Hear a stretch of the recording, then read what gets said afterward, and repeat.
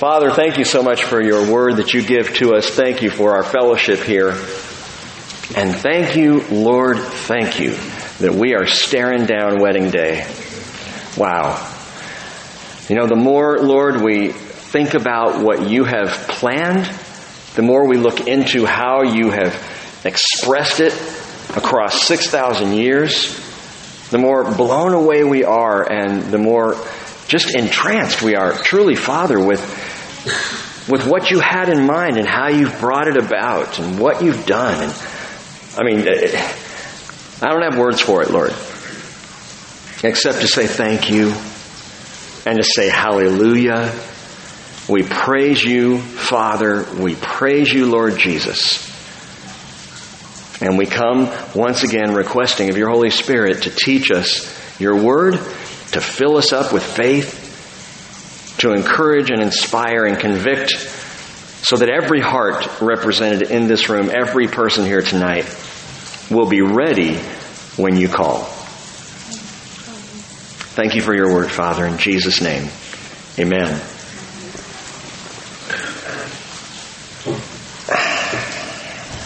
Late show host Stephen Colbert, he was interviewing Keanu Reeves on the upcoming third installment of Bill and Ted's Excellent Adventure movies. And they were talking about the movie, and after Keanu Reeves explained the plot line, Colbert asked him, so in the movie you're facing your own mortality and the mortality of all existence. And Keanu Reeves said, yeah. Colbert quickly followed up by asking, what happens when we die, Keanu Reeves? Did you read about this in the paper? I just love this response. He paused for a moment and then said, I know that the ones who love us will miss us. The audience sighed. Colbert appeared stunned. Wow, he said, before he shook Reeves' hand for a moment and ended the segment. I just wanted to begin this evening with a moment of profound wisdom. What happens when we die? I know that the ones who love us will miss us. No duh. This is, no offense, but no duh. That doesn't even answer the question. What happens when we die? We'll be missed. Well, okay. Maybe not. I don't know. It's just, this is what happens. This is what the world says. And these statements like this are made and people go, yeah, that's deep. That's deep. I love you 3,000. I don't get it. But as we come to the last 4 chapters now, in the revelation of Jesus Christ, we will see exactly what happens if and or when we die. Whether we die or we are caught up in the rapture, either way, when everything is fully and finally accomplished. See, God doesn't leave it to guessing. He doesn't leave us wondering what's it like? What then? He explains things. He draws it out. Now, even the words that we'll be going over in Revelation 19 and 20 and 21 and 22, they're going to come up short of the experience of the reality. Because how do you define heaven? How do you explain eternity? It's not harps and clouds. And it's much bigger than the fact that, I get someone's going to miss Keanu Reeves. We have his movies. You just watch those. I understand that, but it's just that the world, and it's been, by the way, that whole little segment I shared with you has been lauded in the news this past week as a profound moment of deep wisdom and reflection. It will be missed. That's the best you can come up with. Well, we've got the Word of God that tells us what's coming.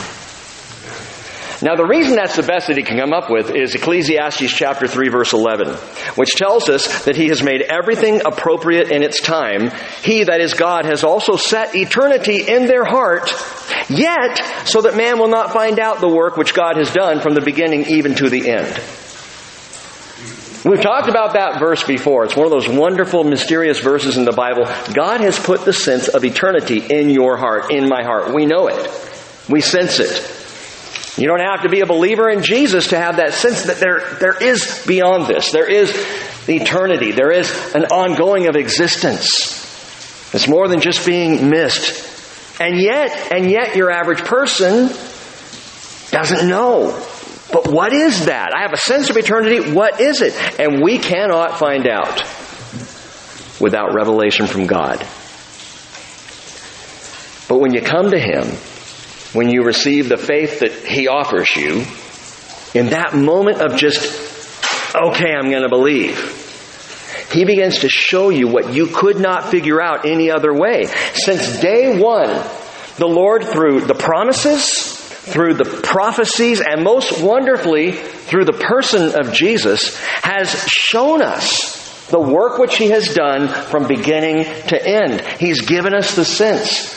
He takes us into eternity, as it were. He takes us beyond just the feeling that there's more and tells us, yes, there's more, and here it is. And by the way, I'd like to share it with you.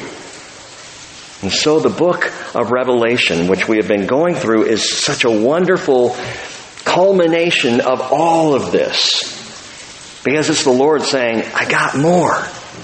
And here's a picture, here's a snapshot, here's an idea of what is coming for you. 1 Peter chapter 1, verse 10. Peter summed this up very well. He said, the prophets who prophesied of the grace that would come to you made careful searches and inquiries. See, even in the prophets, they had eternity in the heart, but they're still trying to figure out, okay, but what is it that I'm prophesying? What does this mean, Lord? 1 Peter 1:11, they were seeking to know what person or time the Spirit of Christ within them was indicating as He predicted the sufferings of Christ and the glories to follow. In Peter's second letter, chapter 1, verse 19, he said, we have the prophetic word more sure, to which you would do well to pay attention, as to a lamp shining in a dark place until the day dawns and the morning star arises in your hearts. See, we live in a dark place. The world is a dark place where the best answer to death is we might be missed. But the Word is a lamp to our feet and a light to our path. It is a lamp shining in a dark place. The world needs a good lamp, and we have it in the revelation of Jesus. In fact, I would say to you, Jesus is that lamp. So we come to Revelation 19. I've been looking forward to this for 19 chapters.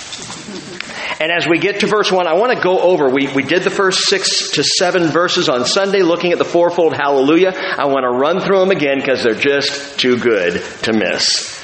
After these things, I heard something like a loud voice of a great multitude in heaven saying, Hallelujah! The salvation and the glory and the power belong to our God. If you weren't here on Sunday, note that. It's not salvation, glory, and power. It's the salvation, the glory, the power. And these belong to our God because His judgments are true and righteous. He has judged the great harlot who is corrupting the earth with her immorality, and He has avenged the blood of His bondservants on her. Hallelujah. And it's as relevant to our lives now as it will be joyful in our lives then. See, we're still going to say hallelujah. We'll be singing hallelujah throughout eternity. It is going to be a favorite word in heaven, even as it's a favorite word among believers today. But hallelujah is the song we sing now in a corrupt world.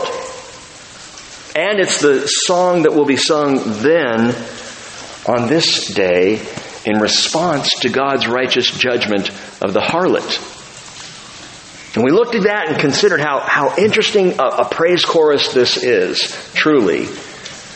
That you don't often sing praising God for judging the harlot. That's not a typical Sunday song. You know, that's probably not one I'd have Rachel repeat. But it's here because it's real and it's what's happening. And the people are responding because this judgment is on the one who has corrupted the world. That's the issue.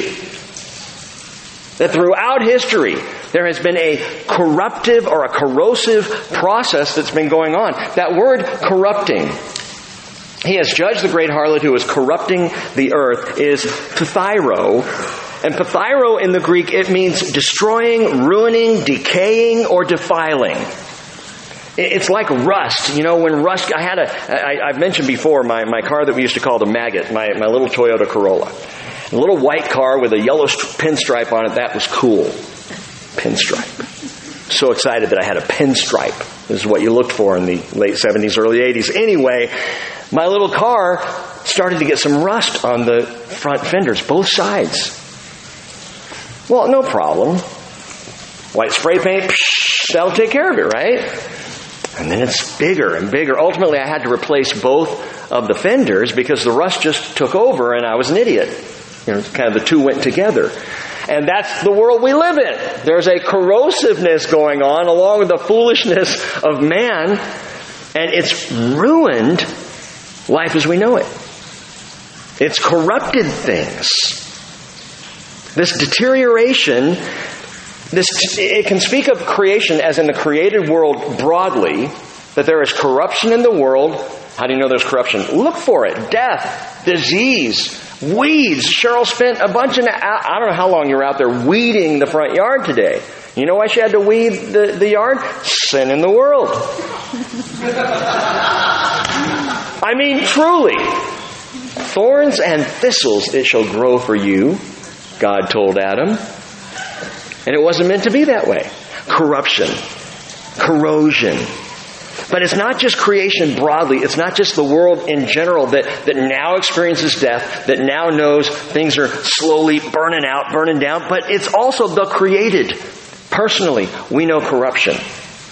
We have a corruption in us. Sin corrupts the person. Now, think about it this way. In Jewish thinking, in Jewish opinion, the temple was considered corrupted when it was defiled to the slightest degree. That is, something was damaged in it. If the priestly caretakers neglected their duty, the temple at large was considered corrupt. Paul said in 1 Corinthians 6:19, "Do you not know that your body is a temple of the Holy Spirit who is in you, whom you have from God, and that you are not your own?" And the question I have for you tonight is, will we allow ourselves, these temples, to fall into ruin and decay by neglect and disregard? Will we disregard the things of God and the holiness of God and the righteousness and the teachings of God that call these very bodies? And we still play the game as Christians of separating the body from the spirit. I'm a believer, I'm a Christian, and then we treat our bodies like not temples of God, but temples of pagans. Paul even says in another place, are you going to marry the temple of the Holy Spirit to a prostitute? Would you do that? I mean, if we're in our right minds and we're thinking about Jesus and we're walking with Jesus, we wouldn't do this. We would not neglect the physical body as much as our mental capacity and our spirit man, our spirit woman. Because it's all connected. And I'm not talking here about diet and exercise in terms of taking care of the temple. That's not my concern, because no amount of healthy living can stop the corruption. Now, I'm not saying don't exercise and don't eat healthy. I'm just saying there's no salvation in it. There is only salvation in Jesus Christ. In 2 Corinthians 4:16, Paul says, "But we do not lose heart, even though our outer man is decaying." Same word, by the way, as corruption, the corrupting of the great harlot. "Even though our outer man is corrupted, decaying, yet our inner man is being renewed day by day." And that's why Jesus' people in this world can sing hallelujah, because the salvation, the glory, and the power belong to our God. That even here in the darkness, even here in the corruption that is around us, Peter said, 2 Peter 1 verse 3, "His divine power has granted to us everything pertaining to life and godliness, through the true knowledge of Him who called us by His own glory and excellence. For by these He has granted to us His precious and magnificent promises, so that by them you may become partakers of the divine nature, having escaped the corruption that is in the world by lust." And that corruption is by the great harlot. And she is judged, and that sin is wiped out, and therefore the people sing hallelujah. Hallelujah. Corruption is finally dealt with. What's the opposite of corruption? It's creation. Creation is the opposite of corruption, and Paul says in 2 Corinthians 5:17, therefore, if anyone is in Christ, he is a new creation. The old things passed away, behold, new things have come. So, in a world where the best hope they have is, I might be missed, it's easy to be discouraged by the decay, but there is so much better. So much better. New creations. And understand, as new creations in Jesus Christ, we are not here to leave a legacy. We are living to gain eternity. It's living looking forward, not living looking behind you. Verse 3, and a second time they said, Hallelujah! Her smoke rises up forever and ever. And again, as we read on Sunday, that seems a harsh word in the midst of a praise service. Praise the Lord. She's burning, burning, burning. I mean, it just, wow. But this is what's taking place at the time. This is what's going on. And the quote, get this, the quote of the smoke rising up forever and ever comes from Isaiah chapter 34, verse 10. You got to hear the whole thing in context, the fuller context to this praise chorus that's going on. We've just been given a hint. That quote tells us what's being sung. Want to hear all of it? See, Isaiah 34 is just part of the picture. You got to roll into Isaiah 35. Listen to this. The wilderness and the desert will be glad, and the Arabah will rejoice and blossom like the crocus, and it will blossom profusely and rejoice with rejoicing and shout of joy. The glory of Lebanon will be given to it. The majesty of Carmel and Sharon. They will see the glory of the Lord, the majesty of our God. Encourage the exhausted. Strengthen the feeble. Say to those who with anxious heart, take courage, fear not. Behold, your God will come with vengeance. The recompense of God will come, but He will save you. And then verse 5, the eyes of the blind will be opened. The ears of the deaf will be unstopped.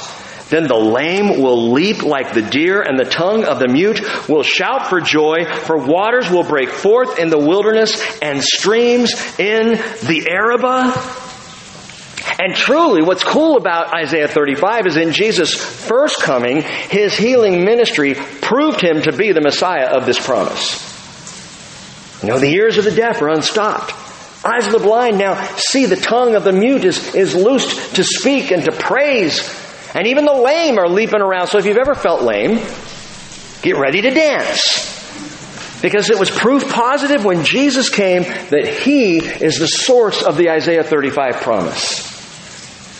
He showed it ahead of time, and this will continue to happen when He comes. 35 verse 7 of Isaiah, the scorched land will become a pool, and the thirsty ground springs of water. In the haunt of jackals, its resting place, grass becomes reeds and rushes. A highway will be there, a roadway. It will be called the highway of holiness, and the unclean will not travel on it, but it will be for him who walks in the way, and fools will not wander on it. No lion will be there, nor any vicious beast go up on it. These will not be found there, but the redeemed will walk there, and the ransomed of the Lord will return, and come with joyful shouting to Zion, with everlasting joy upon their heads. They will find gladness and joy, and sorrow and sighing will flee away. And my friends, that sounds like a worship service to me. That is a reason to sing out, hallelujah. And that is, Revelation 19 verse 3, the hallelujah that rises and parts the smoke of her burning. The hallelujah is the joy of the redeemed and the ransomed, singing with gladness like streams in the desert. And that day is fast approaching. Verse 4. And the 24 elders and the 4 living creatures fell down and worshipped God, who sits on the throne, saying, Amen, hallelujah. Remember that amens right now we say in agreement, yes, Lord, may it be so. But our amens in heaven are not agreement, they are acclamation. Yes, Lord, you made it so. So be it, Lord, you did it, Lord. That's what we're coming to in the heavenly amens. By the way, something I didn't tell you on Sunday. The 24 elders, I've mentioned that. We did that study on it back in Revelation 4. And I believe there's every indication that the 24 elders imply the church. That it's a representation of the church. And we went all into that. And if you're not sure about that, go back and think it through and listen to Revelation 4. Study that out some more. But I believe this is the church here, the 24 elders. And I'll give you another reason why I think so. Because after this verse, this is the last time we see the 24 elders mentioned or named at all in the Revelation. Though there will be more worship, though we see more gatherings around the throne, this is the last time that they're seen. They're not mentioned again. But you know who is? The bride. So as of verse 7, now it's the bride that's mentioned, and the 24 elders seem to disappear. Why? Because the 24 elders are the bride. Because we've come into that identity. And that's how the church is known, and we'll see that when we get to verse 7. Verse 5. And a voice came from the throne, saying, "Give praise to our God, all you His bondservants, you who fear Him, the small and the great." Right in the middle of the praise, give praise to God. But if you were taking notes Sunday, you know it's keep giving praise. Come on! Come on! Keep it up! Don't stop now! Louder! Let's break the noise meter! Give praise! Keep giving praise to our God! Keep it up! The voice says from the throne. One of the angels shouts. But get this. Every voice matters. Every voice counts. When you're at a Seahawks game, it doesn't really seem like every voice counts. It is so stinking loud. It's ridiculous. It's redonkulous. It's so loud. At a Seahawks game, you got to have earplugs or you're going to be ringing for a week in your head. You'd think every voice, I'll quiet, I'll save my voice. Well, what if 10% of the crowd did? What if 20% of the crowd did? What if only half the people there were, cheering on the team? Your noise level is going to start coming down. And what we see going on here is not just that this great praise is going on, and it's not just that they're being incited to more and more praise, but note who's being incited: you who fear Him, the small and the great. The Micros and the Megas. So those of you with big voices, sing it out, man. And those of you with real soft, tender, gentle voices, sing it out, man. Because it's to all of us. Every voice matters. Every voice in praise. And it doesn't matter who you are. It doesn't matter what your influence. It doesn't matter how big or little a noise you think that you're making in your life. So many Christians, so many believers, they show up at church. They're in the Word. They love the Lord. But when you ask, hey, what's your ministry? Hey, what's your deal with Jesus? The answer is, I'm there. I don't really have anything to offer. You have a voice. Use it. Keep on praising. Praise out the small and the great. Because as far as God is concerned, the small is great.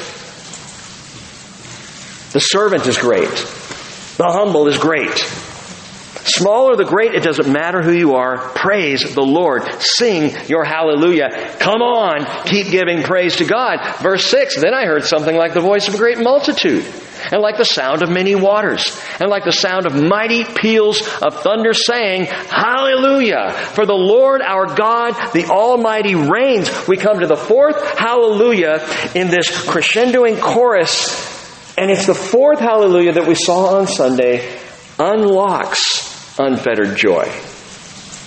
And this is key even for where we're going tonight. The fourth hallelujah. It's the lordship of Jesus that frees us. It is where Jesus reigns that people drop their chains. And there may be a subtle understanding in the life of the believer between true lordship and just following to a degree. I believe, I show up, I'm there, I know He saves me, but my life is still wrecked. Well, then I ask you again tonight, is He Lord? Is He Lord? Does He have complete lordship? Because where Jesus has lordship, joy is unfettered. Joy is unchained.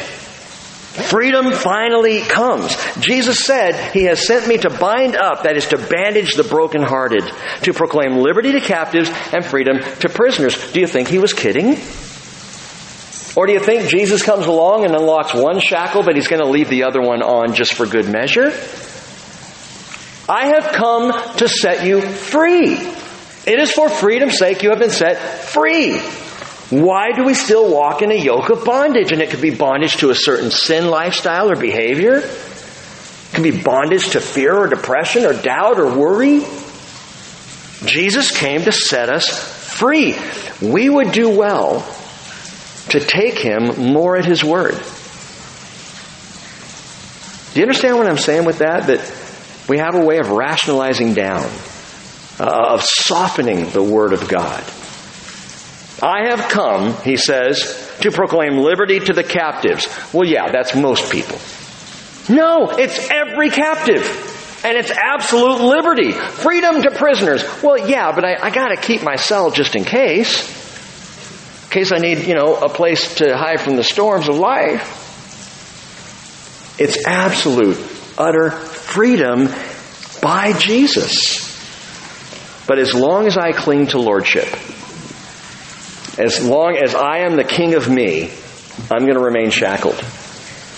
I'm going to remain imprisoned. It's ironic because, again, we love to sing and pray about, as we did on Sunday, I'm ready. I'm ready for Jesus to come. I have this sense, this desire of readiness. We just sing out, like a bride waiting for her groom. We'll be at church ready for you.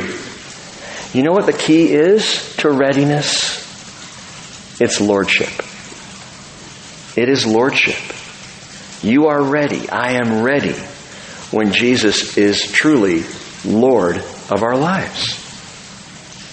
Our readiness as the bride of Christ, and we're almost there, is contingent. Get this. Our readiness as the bride is contingent upon our acquiescence to the lordship of the groom. And I'm going to try not to step on any toes here. But I had kind of an epiphany in studying this myself through the week. Jesus' earthly ministry, interesting, began with a wedding feast. And here in Revelation 19, it ends with a wedding feast. Like bookends on everything Jesus has done is a wedding feast. In Cana of Galilee, there's a wedding feast. Jesus and His friends were there, and they ran out of wine. I'm not going to get all into what kind of wine was it, where they drank. So He drank wine, or He provided wine. We're not going to go there right now. The fact is, they were out of wine. And Jesus' mother, Mary, came to Him and said, they have no wine. I love His response. John chapter 2, verse 4. Woman! No, He didn't say it like that. He said, woman, what does that have to do with us? What am I, your local winemaker here? What does that have to do with us? He says, my hour has not yet come. It is not time, Jesus is saying, for me to provide the wine. Now, in the miracle He does, He turns water to wine. The celebration goes on. There's a reason for that. Jewish wedding, no expense is spared in the celebration of joy. Wine in the Scriptures is a picture of joy. So you're saying we should go drink wine and get drunk? No! That is not what I'm saying. You're missing the whole point. That's making superficial what's happening in this amazing miracle. It's what it's a picture of. It's what Jesus is showing us here. That His hour had not yet come, but by grace He still provided for the wedding to continue. But that hour did come when He poured out His blood like wine upon the altar of the cross. And at the last, we come to another wedding feast. Verse 7. Let us rejoice and be glad and give the glory to Him, for the marriage of the Lamb has come, and His bride has made herself ready. 3 things I want you to note tonight. And the first is the identities. The identities.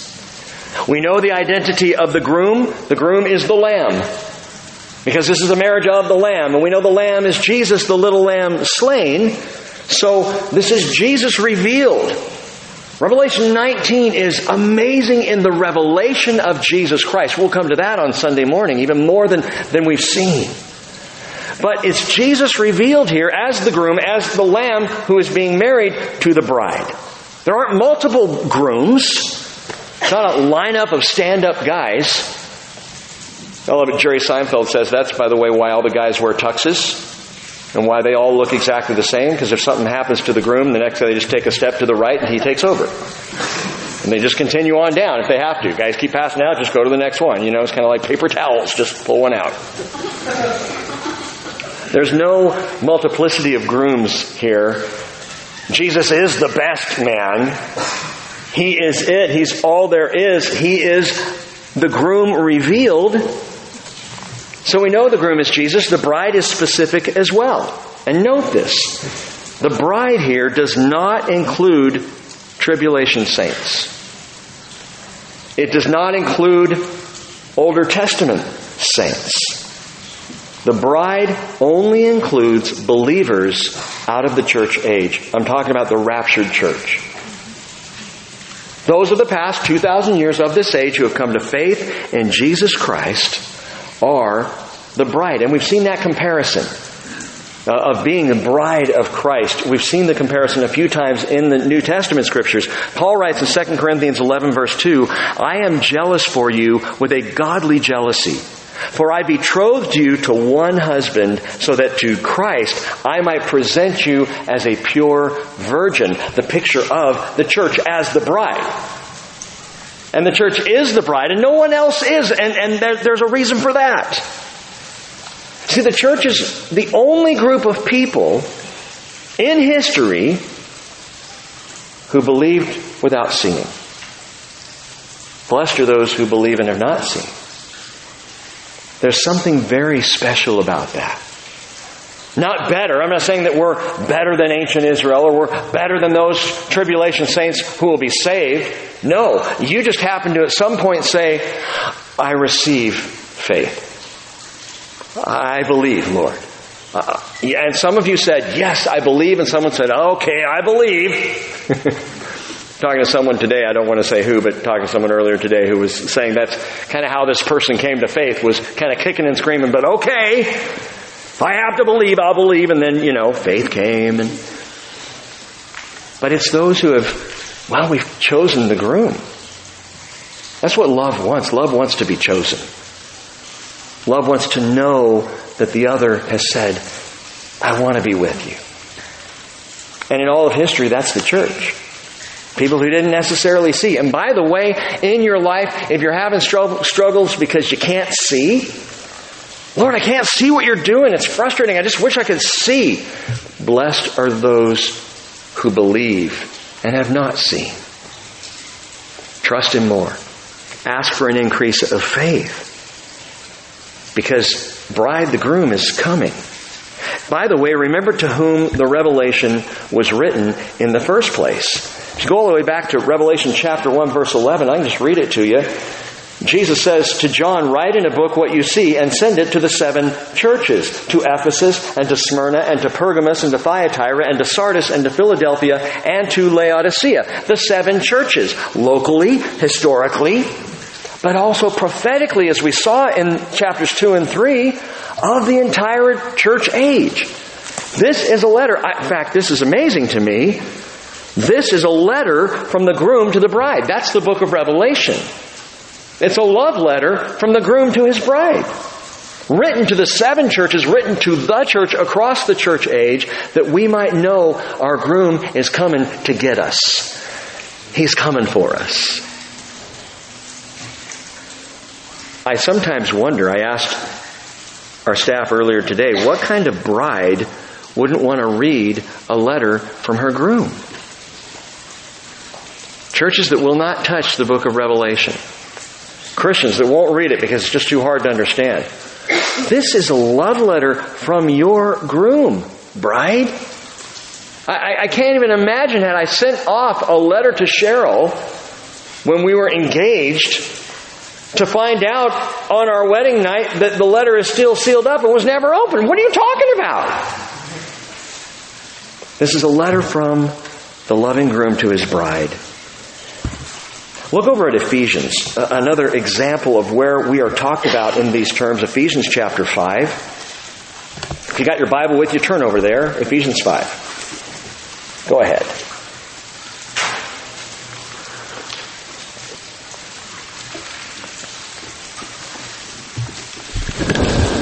You know that scene in A Charlie Brown Christmas where Charlie Brown comes to the psychiatric booth of Lucy to get some advice, and she says, 5 cents please, and he drops a nickel in and she shakes it around and she goes, oh, I love that sound, that clinking sound, that wonderful clinking sound of nickels. Nickels, nickels, nickels. You know, that's how I feel about turning pages in the Bible when I hear the rustle.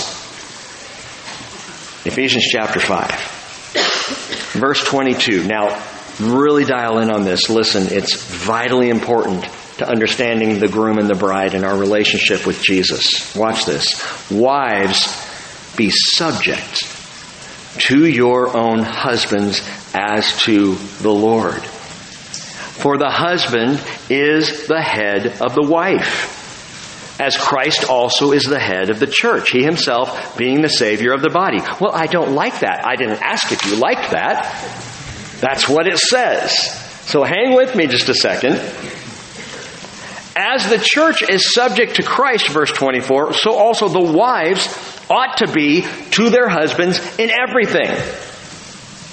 Got it? Continue on. Husbands, love your wives, just as Christ also loved the church. And this is where the wife typically elbows the husband and says, yeah, and died for her. As Christ loved the church and gave himself up for her, so that he might sanctify her, having cleansed her by the washing of water with the word, that he might present to himself the church in all her glory, having no spot or wrinkle or any such thing, but that she would be holy and blameless. Wait, are we talking about husbands and wives, or are we talking about the church? Exactly. Keep reading. So husbands also ought to love their own wives as they do their own bodies. He who loves his own wife loves himself. No one ever hated his own flesh, but nourishes and cherishes it, just as Christ also the church, because we're members of his body. For this reason, now quoting Genesis 1:27, for this reason a man shall leave his father and mother and shall be joined to his wife, and the two shall become one flesh. And then Paul brings it home. Here's what I'm talking about. Here's the deal. This mystery is great, but I am speaking with reference to Christ and the church. You got to get this. This is why the lordship factor is encouraged in the biblical husband-wife relationship. There is a biblical call to headship in a marriage. That the husband is the head of the wife. That's what Scripture says. Why does it say that? That's so unfair. Hey, it's not about who's the boss. It is not about who wears the pants in the family. It has absolutely nothing to do with, well, I'm the neck and I can turn the head wherever I want. All the contention between husbands and wives, miss this, don't understand. It is not about rights or control or power. It's not about who's better or who's in authority over the other. It is about, get this, it is about headship. Marriage, the picture of marriage God has given us between a man and a woman, a husband and his wife, is about headship, which is why, though it wrinkles a lot of brows and upsets a lot of even Christians, Ephesians 5 is in there. It's why Paul says what he says. It is about headship. Let me push this a little bit further for you. Turn over to 1 Peter. So go write a few books to 1 Peter chapter 3. 1 Peter chapter 3.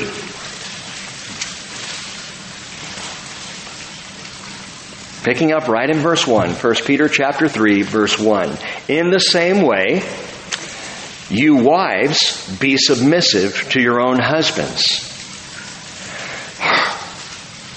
so that, even if any of them are disobedient to the word, they may be won without a word by the behavior of their wives. So Peter's talking to wives of husbands who don't believe. Here's what you do. Well, I've tried that. It hasn't worked. Keep going. Just keep doing this. do this. Because, by the way, ladies, if you're in this position, or husbands, if you're in this position with a wife, seeking to win them without a word by your behavior, note that even if they don't seem to be responding, you are honoring God in amazing ways. Verse 2 says, as they observe your chaste and respectful behavior, your adornment must not be merely external or outward, braiding the hair, wearing gold jewelry, putting on dresses, but let it be the hidden person of the heart with the imperishable quality of a gentle and quiet spirit, which is precious in the sight of God. For in this way, in former times, the holy women also, who hoped in God, used to adorn themselves, being submissive to their own husbands, just as Sarah obeyed Abraham, calling him Lord. Now, you gotta know the story of Sarah and Abraham to understand how profound this is. It's not just that she referred to him as Lord or Sir. It's that he handed her over to Pharaoh to be part of Pharaoh's harem so that Pharaoh wouldn't kill him. It's that Abraham lied and said, oh yeah, no, she's my sister. Yeah, my sister. And Pharaoh takes his wife off to be a part of his harem because Abraham's a chicken. And what does Sarah do? I'm not his sister. I'm his wife. Cut his head off. No. What does she do? She goes. Get this. She acquiesced to the lordship of her husband. And he was absolutely wrong. But she submitted. She called him Lord. He did it, by the way, not once, but twice. Once you could say he just had a brain freeze. Twice, what is wrong with you? She submitted to the lordship of her husband. That's the example that's given. And you have become her children if you do what is right without being frightened by any fear. Husbands, in the same way, live with your wives in an understanding way, as with someone weaker, since she is a woman, or literally since she is the feminine one, and show her honor as a fellow heir. See, there it is. Now we're talking about equality. Now we're talking about no one's better than the other one. We're talking positions and roles here, but she's a fellow heir. She's getting the same inheritance you are. Treat her this way as a fellow heir of the grace of life so that your prayers will not be hindered. Okay, what's the point? Point is this. The marriage relationship on earth is to exemplify lordship. This is why we have marriage. This is also why we have so much trouble with marriage, because marriage typically does not exemplify lordship. Wives not respecting their husbands in the way that Scripture defines. Husbands not loving their wives in the way that Scripture defines. And when we don't, we tear up the picture where the husband is an abusive, controlling, lorded over jerk, harming his wife, authoritarian. The picture's ruined. The painting is torn up. Where a wife is contentious and disrespectful and undermining and battling for power, the picture is, get this, corrupted. It deteriorates. What I'm saying to you is this. In marriage, we have the opportunity to represent the identity of Christ and the church. Which I submit to you, and I believe this more now than I ever have in my whole life, that is why God gave us marriage. First and foremost, He gave marriage to portray, to be an opportunity for us to actually live out in real terms the relationship He desires to have as the groom with His bride. Well, then how come it's such a messy picture for so many of us? Because the world is corrupt. And I'm not saying that to anybody's shame here tonight. I'm not saying that to make you feel bad if you've had a bumpy past in this. I mean, think about Jesus at the well with the Samaritan woman saying, you've had 5 husbands, and the guy you're with right now isn't even your husband. And was Jesus judgmental? No, He was loving her. He was revealing to her that He was Messiah. She got saved. The whole town got saved. The point is, we have been given this beautiful picture, this identity of the church as the bride with Christ as the groom, the perfect husband calling his wife in love. And how we respond to Him is how wives are called to respond to their husbands. How he treats us is how husbands are called to treat their wives, so that we show the world, as followers of Jesus, this beautiful picture of Christ in the church. We exemplify that. The identity. Secondly, it's even more than that. It's the intimacy.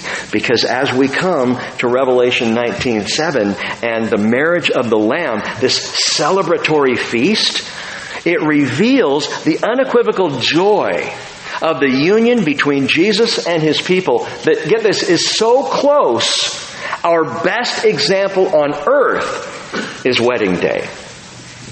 That's the closest we've got in this world, on this planet, to the kind of joy. I've done so many weddings in my ministry life, and they're all the same in that they're all fun. They're all happy. They're all joyful. They're all a little weird because, weddings bring out the weird in us. And it never goes exactly as planned, but it's just, people seem to have a way of just being celebratory on that day. It's a wonderful moment of just pure joy. And, there are those who cynically would say, and it will never be that way again. No, it can be. I think it gets better. But on that day, at that feast, we have this beautiful picture of joy, of faithfulness. I mean, think about how faithful a young married couple is 5 minutes after they say, I do. They are so faithful.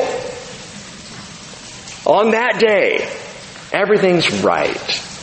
And this is the picture of intimacy we're given. The rabbis actually taught that obedience to the commandments were suspended during a wedding celebration. That's what they taught. You don't have to worry about the commandments if obeying them might lessen in any way the joy of the occasion. So party hardy. This is a time for rejoicing above all times. And in the Jewish community, that's true. The Jewish wedding is the height of joy for the community. It's the apex. And it contained 3 elements. You Bible students, you may be aware of this. Let me refresh your memory. Phase 1 of the Jewish wedding, betrothal.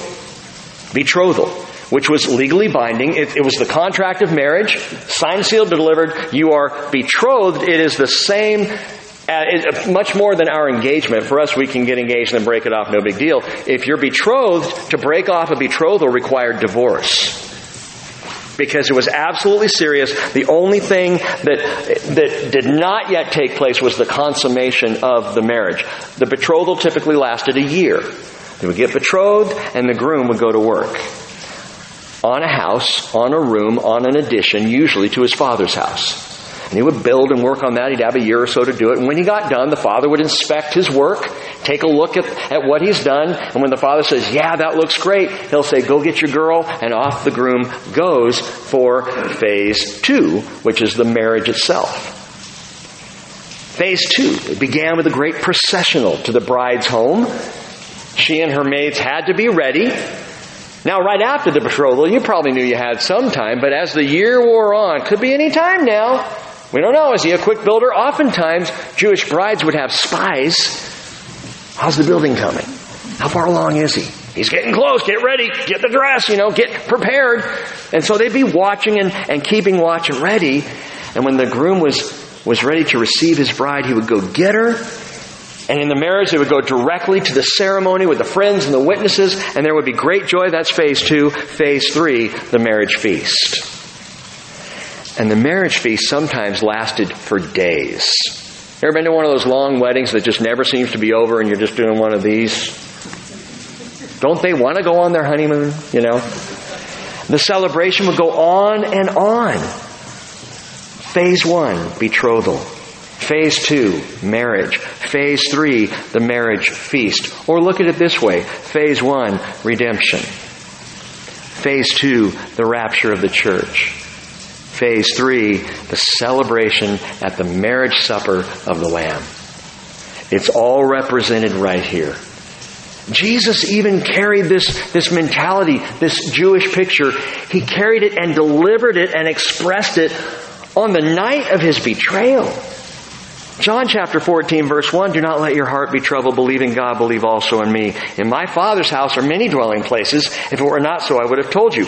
I go to prepare a place for you. And if I go and prepare a place for you, I'll come again and receive you to myself, that where I am, there you may be also. And it's the groom saying, I'm going to build. And it's you and me saying, I believe in you, Lord Jesus. And the moment He becomes Lord of my life and redemption happens, I am betrothed. We are betrothed right now to Jesus. We are the betrothed bride. The marriage is when He comes and gets us. And we're caught up. And we're with Him. And we're on a 7-year honeymoon. And in our case, we have the 7-year honeymoon, and then it ends with the marriage feast. That final celebration. And you know what the marriage feast is? It's not only celebration, it's presentation. Meaning what? Meaning that's when the groom presents his bride. That's when he says, here she is. But, as I said, bride's got to be ready. Bride needs to keep watch. Be ready to go at a moment's notice. Verse 8, it was given to her to clothe herself in fine linen, bright and clean. For the fine linen is the righteous acts of the saints. It was given to her. The word there in the Greek can also be translated granted. It was granted her, and it's a word that describes a gift. It was granted to her. We live in a culture where everything is considered a right. We have all kinds of rights. I don't know how. We get a right to a livable wage. You have a right for that. You have a right for health care. Bernie Sanders wants everybody to have the right to Medicare for all. You know, everybody, it's a right. You should have that. It's your right. Why? I'm not saying that that's a bad thing for people to be taken care of medically. When did that become a human right? I don't get it. You have a right to citizenship. You do? You have a right to life and liberty and the pursuit of happiness. That's your right. See, this is how we think in America 2019, and it is so much like Laodicea, which you may recall means the people's rights. People's rights. Where everything's a right, guess what happens? Appreciation diminishes and demands increase. It is my right to have health care. Therefore, you better provide it for me. As opposed to being appreciative because it's been given. Where something is granted, where something is offered as a gift. Man, that's what we're talking about here. It has been given to her, granted to her. Think about it this way. The bridal gown is a gift from the groom. He's purchased this for the bride and given it to her. She doesn't have to buy it. She can't afford it. I remember going and looking at, this was a while ago, 33 years ago. Cheryl and I looking at wedding dresses. It's the only time in my life where I was okay with looking at wedding dresses or flipping through Modern Bride magazine. Never before, never since. But during that season, and there were dresses that were just so beautiful, I remember thinking at the time, I wish I could afford that. Wish I could just give that to her. Well, that's what's going on here. Jesus is giving the wedding garments to His bride so that we may be dressed in the readiness of His righteousness. And check it out, how He breaks it down. It was granted to her to clothe herself in fine linen, which we looked at recently. It speaks of His righteousness.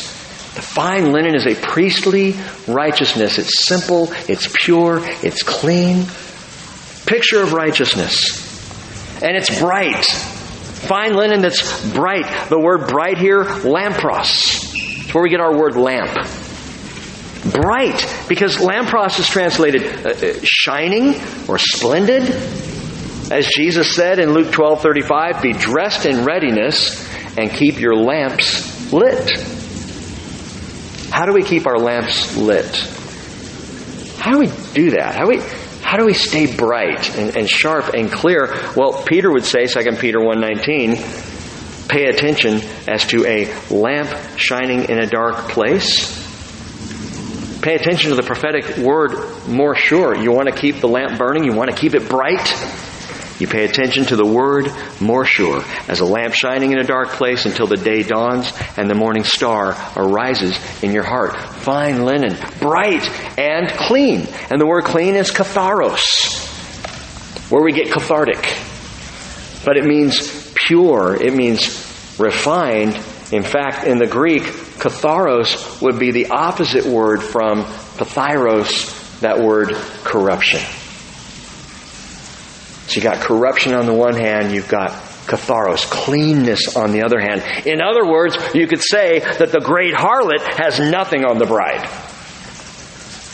The great harlot, try as she might to corrupt the world throughout history. Try as the devil might, through the agency of the great harlot, to corrupt believers in Jesus Christ, you have fine linen, bright and clean. Clean. My heart breaks, truly, when I talk to a sister who feels dirty. Feels like, you don't know my past, Pastor Rick. I've had this conversation. You don't know my past. You don't know where I've come from. You don't know the things I did or the carnage of relationships behind me. You're right, I don't. Jesus knew the past of the Samaritan woman and offered her this, the cleanness of this gown. Jesus knew the past of the woman caught in adultery and thrown at his feet, John chapter 8. You know the story. He knew her past. Neither do I condemn you. Go your way and sin no more. You know what? Those two ladies, they had a past that was dirty, but in Jesus, they become pure and spotless. And so do you. And so do I. It's marvelous. But I can't get there. I can't clean myself up. No, you can't. That's why the gown is a gift. That's why the fine linen, bright and clean, is given to you by Jesus for you now to wear in the name of Jesus. Can you process even the beauty of this? That she's dressed in all the righteousnesses, and that's it literally. The righteous acts of the saints is the righteousnesses of the saints. So it's the multiple acts that somehow we find ourselves doing the right thing. Somehow now I'm beginning to act holy. Now I'm beginning to walk in righteousness. Why? Because He gave it to me. And as I walk in that, He's purifying and cleansing in a way that I couldn't cleanse myself. And the beauty of this, listen, God has wardrobes full of righteousnesses. He's got power to give you, to give me, to walk as righteous. Righteousness is for us to wear if we'll just put them on. Will we walk in holiness? Will we at least say, Lord, I want to be righteous. Help me to walk righteously. Help me to walk and give me the holiness you want me to walk in. And you know what happens when I put on this gown? Stand with the word picture. When I do that, I'm acquiescing to the lordship of the groom. And that's the key. That's it. Hallelujah. Back in verse 6, for the Lord our God, the Almighty, reigns. He reigns. When I wear the righteous acts, when I act, live, and behave in a righteous manner, I am submitting myself to the lordship of Jesus Christ over all other things. So why do some remain content to dress in rags? You know, Isaiah said, Isaiah 64 verse 6, all of us have become like the one who is unclean. So we all get it. You're not alone in this. If you're sitting there even tonight going, yeah, well I'm the raggy one here. No, you're not. All of us have become like one who is unclean, says Isaiah the prophet. And all our righteous deeds are like a filthy rag. And all of us wither like a leaf, and our iniquities like the wind take us away. That's the state of things. That's how we come to Jesus. But Isaiah 61 verse 10 says, oh, I will rejoice greatly in the Lord. My soul will exult in my God, for He has clothed me with garments of salvation. He has wrapped me with a robe of righteousness, as a bridegroom decks himself with a garland, as a bride adorns herself with jewels. He has granted to me that I might now begin to walk holy and righteous. Fine linen, bright and clean. Charles Spurgeon said, the bride of Christ is a sort of Cinderella now, sitting among the ashes. She's like her Lord, despised and rejected of men. The watchmen smite her, and they take away her veil from her, for they know her not, even as they knew not her Lord. But when He shall appear, then she shall appear also. And in His glorious manifestation, she, the bride, shall also shine forth as the sun in the kingdom of the Father. Listen, I said this before, don't miss it now. That's what the marriage supper is all about. Presentation. It's the presentation of the bride.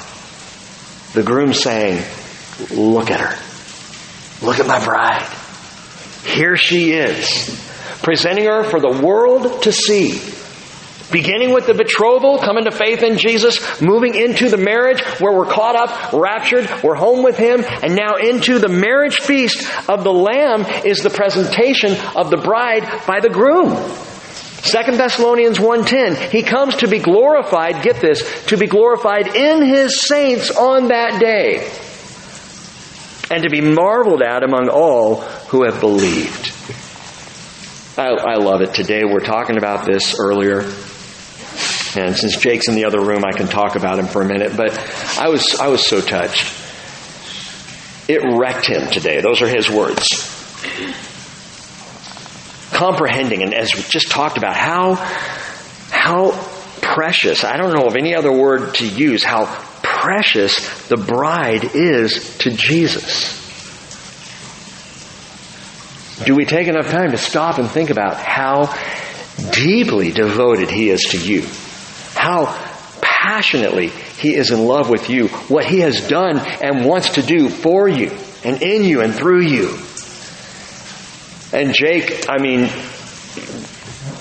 big old Jake, is tearing up, and he's like, this is just wrecking me today. And I sat back going, man, Jake gets it. He's the bride. He's the bride. Jesus is counting down the days. See, we think we're ready. Oh, we're ready, Lord. Come, Lord Jesus. You know what He's doing right now? Now, Father? Now? Not, okay. One more room needs a little work. All right. Now? Can I go now? Give yourself the opportunity tonight to recognize He is longing to be with you. He is looking to be with you. He wants to return. Have you connected the dots? Les hinted at this during communion.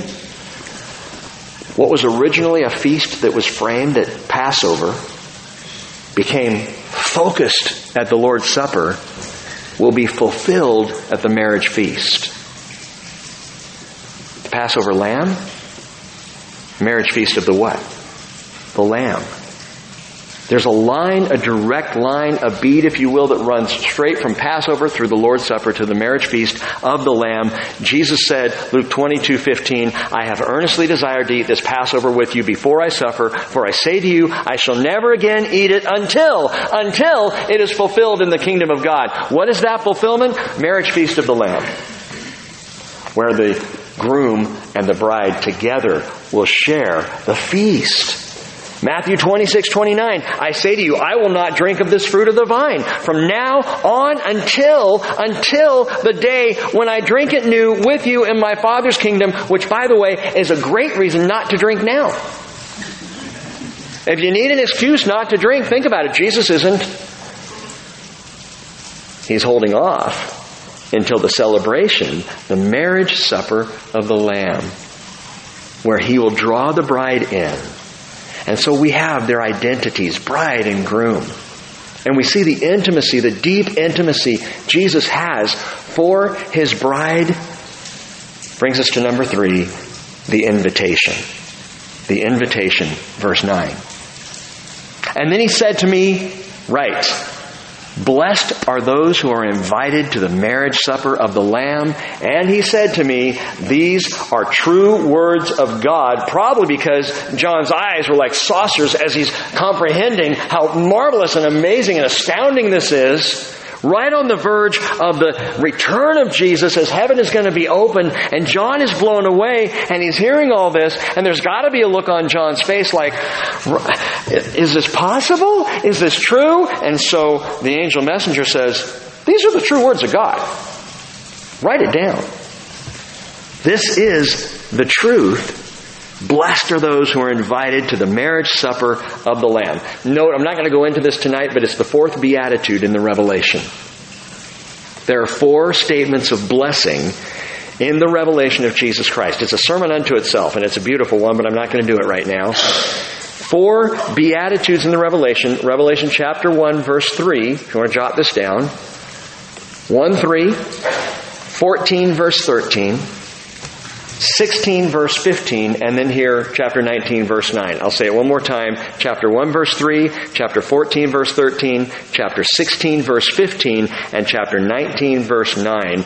Each one is blessed. Going back to chapter 1 verse 3, blessed are those who read, and those who hear, and those who heed the things written in this book. There's your first blessing.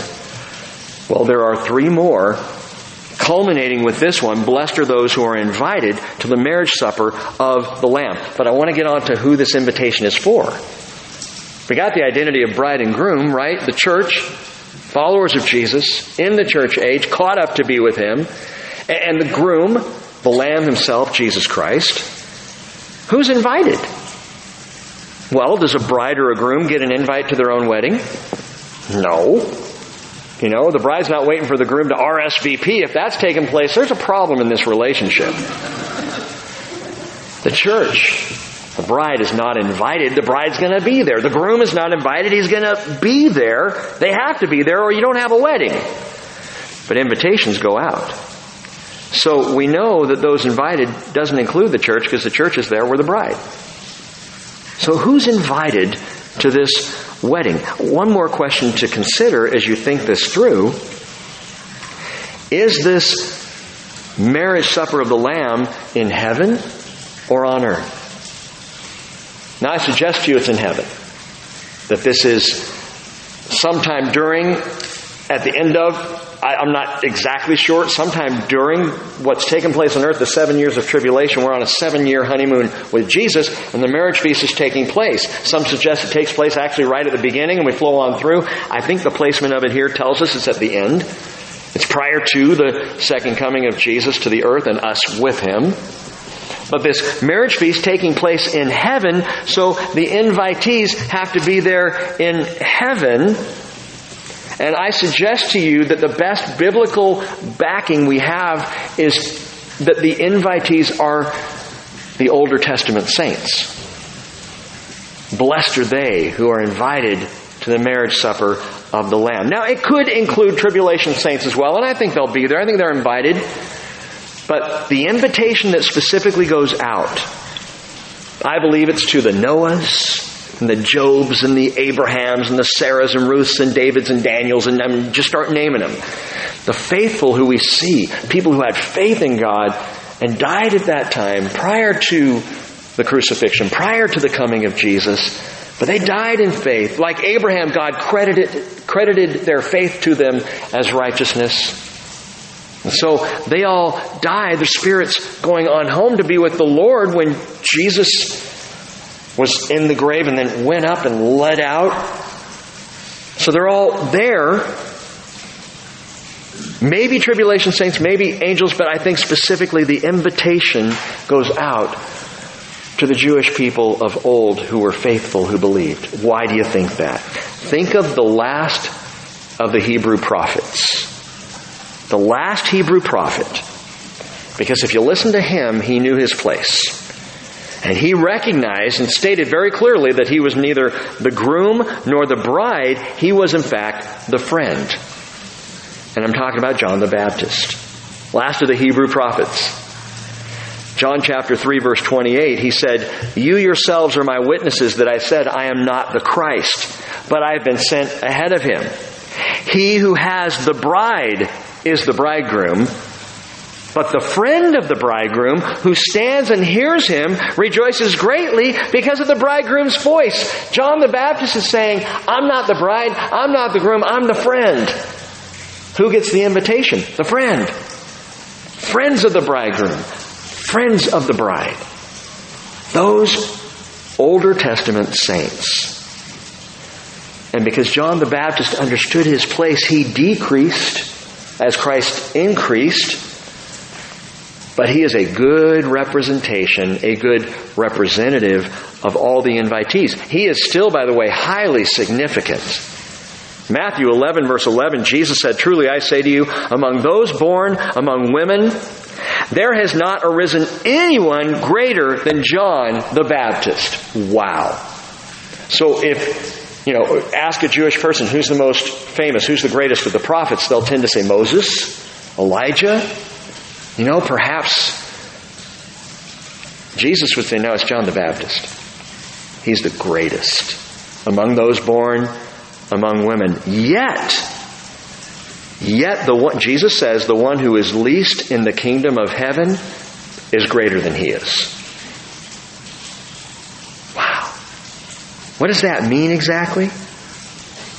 Well, the bride is greater than John. The bride is greater by identity, intimacy, even invitation. The bride is greater. This is how it works in heaven anyway, that the least is the greatest, right? The last is the first. John is the greatest among those born among women, but the least in the kingdom of God, greater than John. The bride is even more beloved, if you can put it that way, because she's the bride. This is another thing that was reckoned, Jake, earlier today, is the fact that in all, we think of Israel as the chosen people, and they are. The Jewish people, and God still has a program that is at work, that's about to kick into high gear for Israel once again. But Jake was saying, I think sometimes about Israel, I think they're the chosen people, and there's something so unique there about being Jewish, and I'm just not. I'm grafted in, but I'm not that. And then you realize, but wait a minute. In all of history, I identify with the bride. That's where I am. You don't think you're significant to God? Bride of Christ, beloved of Jesus. The marriage supper of the Lamb would suggest otherwise. Well, almost invisible now across all these 19 chapters of the revelation of Jesus, and rightly so, is the angelic agent, the messenger who's been bringing these things. Again, if you look all the way back in Revelation chapter 1, it begins the revelation of Jesus Christ, which God gave him to show to his bondservants the things which must soon take place. And he sent and communicated it by his angel to his bondservant John, who testified to the word of God and the testimony of Jesus Christ to all that he saw. Jesus communicated it by his angel, and here we see this angel again. I wonder who is that angel? Because he's not named. Part of my mind goes, is it Gabriel? Not Shaleski. No, different Gabriel. The angel Gabriel. Is that because Gabriel tends to be an agent of God, although he tends to come with news for Israel. So I don't know who the angel is, but he's standing there with John right now. He has just unloaded all of this incredible, the hallelujah chorus, fourfold hallelujahs, and now the marriage supper of the Lamb and the identity of the bride, and here's the groom, and here's what's going on. And John is absolutely stunned by these things, such that the angel has to say, these are the true words of God. And then verse 10 tells us, I fell at his feet to worship him. Johnny, how old is John right now?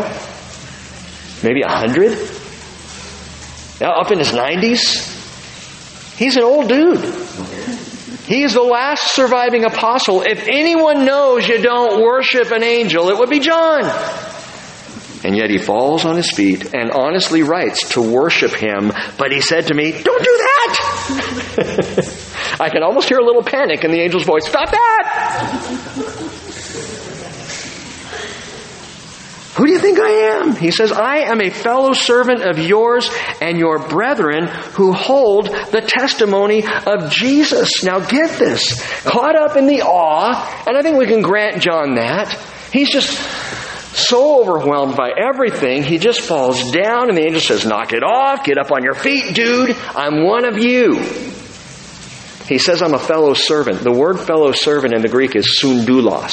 Doulos is the lowest form of slave in the Greek language. Sundulos literally translates one who serves the same master as another. The angel's saying, don't you dare worship me. I serve the same master you serve. Because, you see, angels are servants by creation. They're ministering servants. They are doulos. They are sundulos along with us in that they serve the same master. But listen, there's a really important distinction between us. Angels are servants by creation. We are servants by redemption. We become servants of God by the redeeming work of Jesus on the cross. Created to worship, angels are never allowed to accept worship. One did. One sought it. One wanted it. The devil, and was cast out for it, and a third of the angels went with him. Angels are not supposed to receive any kind of worship whatsoever. And yet, interestingly, the Hebrew pastor quotes Psalm 97, verse 7, saying in Hebrews 1:6, when God again brings the firstborn into the world, He says, let all the angels of God worship Him. That is Jesus. Let the angels worship Jesus. And we look at Jesus' life, and He often accepted worship. Matthew 8, chapter 8, verse 2, a leper came to Him and bowed down before Him. The leper comes in a worshipful mentality. Jesus doesn't say, stand up, don't do that, I'm a fellow servant of yours. He receives the worship. The leper says, Lord, if you are willing, you can make me clean. And Jesus stretched out His hand and touched him and said, I am willing, be cleansed. Or Matthew 14:33. After witnessing Jesus walking on the water and then Peter walking out to him and stumbling and sinking and Jesus pulling him out and the two walk back to the boat. As they're getting into the boat, we're told Matthew 14:33, those who were in the boat worshipped Him, saying, you are certainly God's Son. And we do not see Jesus say, knock that off. You only worship God. Why wouldn't He say that? Because He's God. John 9:35. Jesus had healed a blind man and then disappeared into the crowd. And the blind man got into all types of trouble with the Pharisees. And he goes into the crowd. Jesus goes and finds him later because he hears about this. And He says to him, do you believe in the Son of Man? And the blind man answered Him, who is no longer blind, who is He, Lord, that I may believe in Him? And Jesus said to him, you have both seen Him, and He is the one who's talking to you. And he said, Lord, I believe, John 9:38, and he worshipped Him. And Jesus didn't stop him. Or John chapter 20, verse 28, after the resurrection, on that resurrection week, the week later, Thomas finally sees Him resurrected, falls before Him and says, my Lord and my God. And Jesus does not correct him because Thomas is absolutely right. He is both Lord and He is God. Thomas acquiesced to the lordship of Jesus, the headship of Christ, as any member of the bride is called to do. And we see in the New Testament, Peter and Paul and John, along with all the New Testament writers, every single one at some point references Jesus, worships Jesus as God. And so the angel says here, worship God. And then, in the last sentence of verse 10, the angel speaks what is, note this, the key verse of the entire book of Revelation. Here it is right here. For the testimony of Jesus is the spirit of prophecy. The testimony, the witness of Jesus is the breath of prophecy, is the pneuma of prophecy, is the spirit of prophecy, the very breath of the prophetic word spoken into the prophets, walked right into history himself. Jesus Christ in person, the breath of prophecy in human skin. And I remind you again that Peter said we have the prophetic word more sure, to which you would do well to pay attention as to a lamp shining in a dark place. Because the prophetic word isn't just what's written in your Bibles. Oh, it is, and pay attention to it. But the prophetic word more sure is Jesus Christ, the Word in flesh, who dwelt among us. In Revelation 21, verse 23, talking about New Jerusalem, tells us the following: the city has no need of the sun or of the moon to shine on it, for the glory of God has illumined it, and its lamp, the lamp, a lamp shining in a dark place, its lamp is the Lamb. There are 66 books in the Bible. One Revelation. That was weak, but it's acceptable. 66 books in the Bible, one Revelation, and we will look at the revelation of Jesus Christ in His glorious return on Sunday morning, if not before. Let's pray. Holy Father, thank you so much for your word to us tonight. I am so encouraged yet again. Like my brother, I am wrecked by these things. It is stunning, Lord. And it's impressive to me that we would actually let go of all of our pride and our kingship of ourselves long enough to allow the truth of the revelation to wreck us. Lord, I don't know where everybody's coming from tonight. I don't know what the life problems are. I don't know if they're first world problems.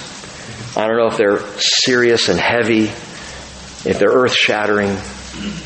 I don't know what, if we all tonight had to put out on the table right where we are. I don't know what the table would look like. But I pray that every person here will hear the voice of the bridegroom calling out to the bride. Will recognize the gift of the gown of fine linen, bright and clean. Will not assume that somehow we can turn around our lives and be good, but will receive by faith the righteousnesses of God. Help us, Lord, to be those who we choose to live that way.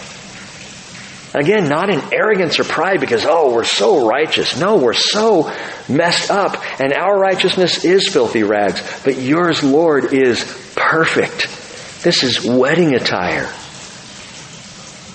And I pray, Holy Spirit, that you will fill us up in this place tonight and fill our hearts so that we will be like a bride waiting for her groom. And we pray, yes, Lord, come quickly and call us to the wedding. In Jesus' name, amen.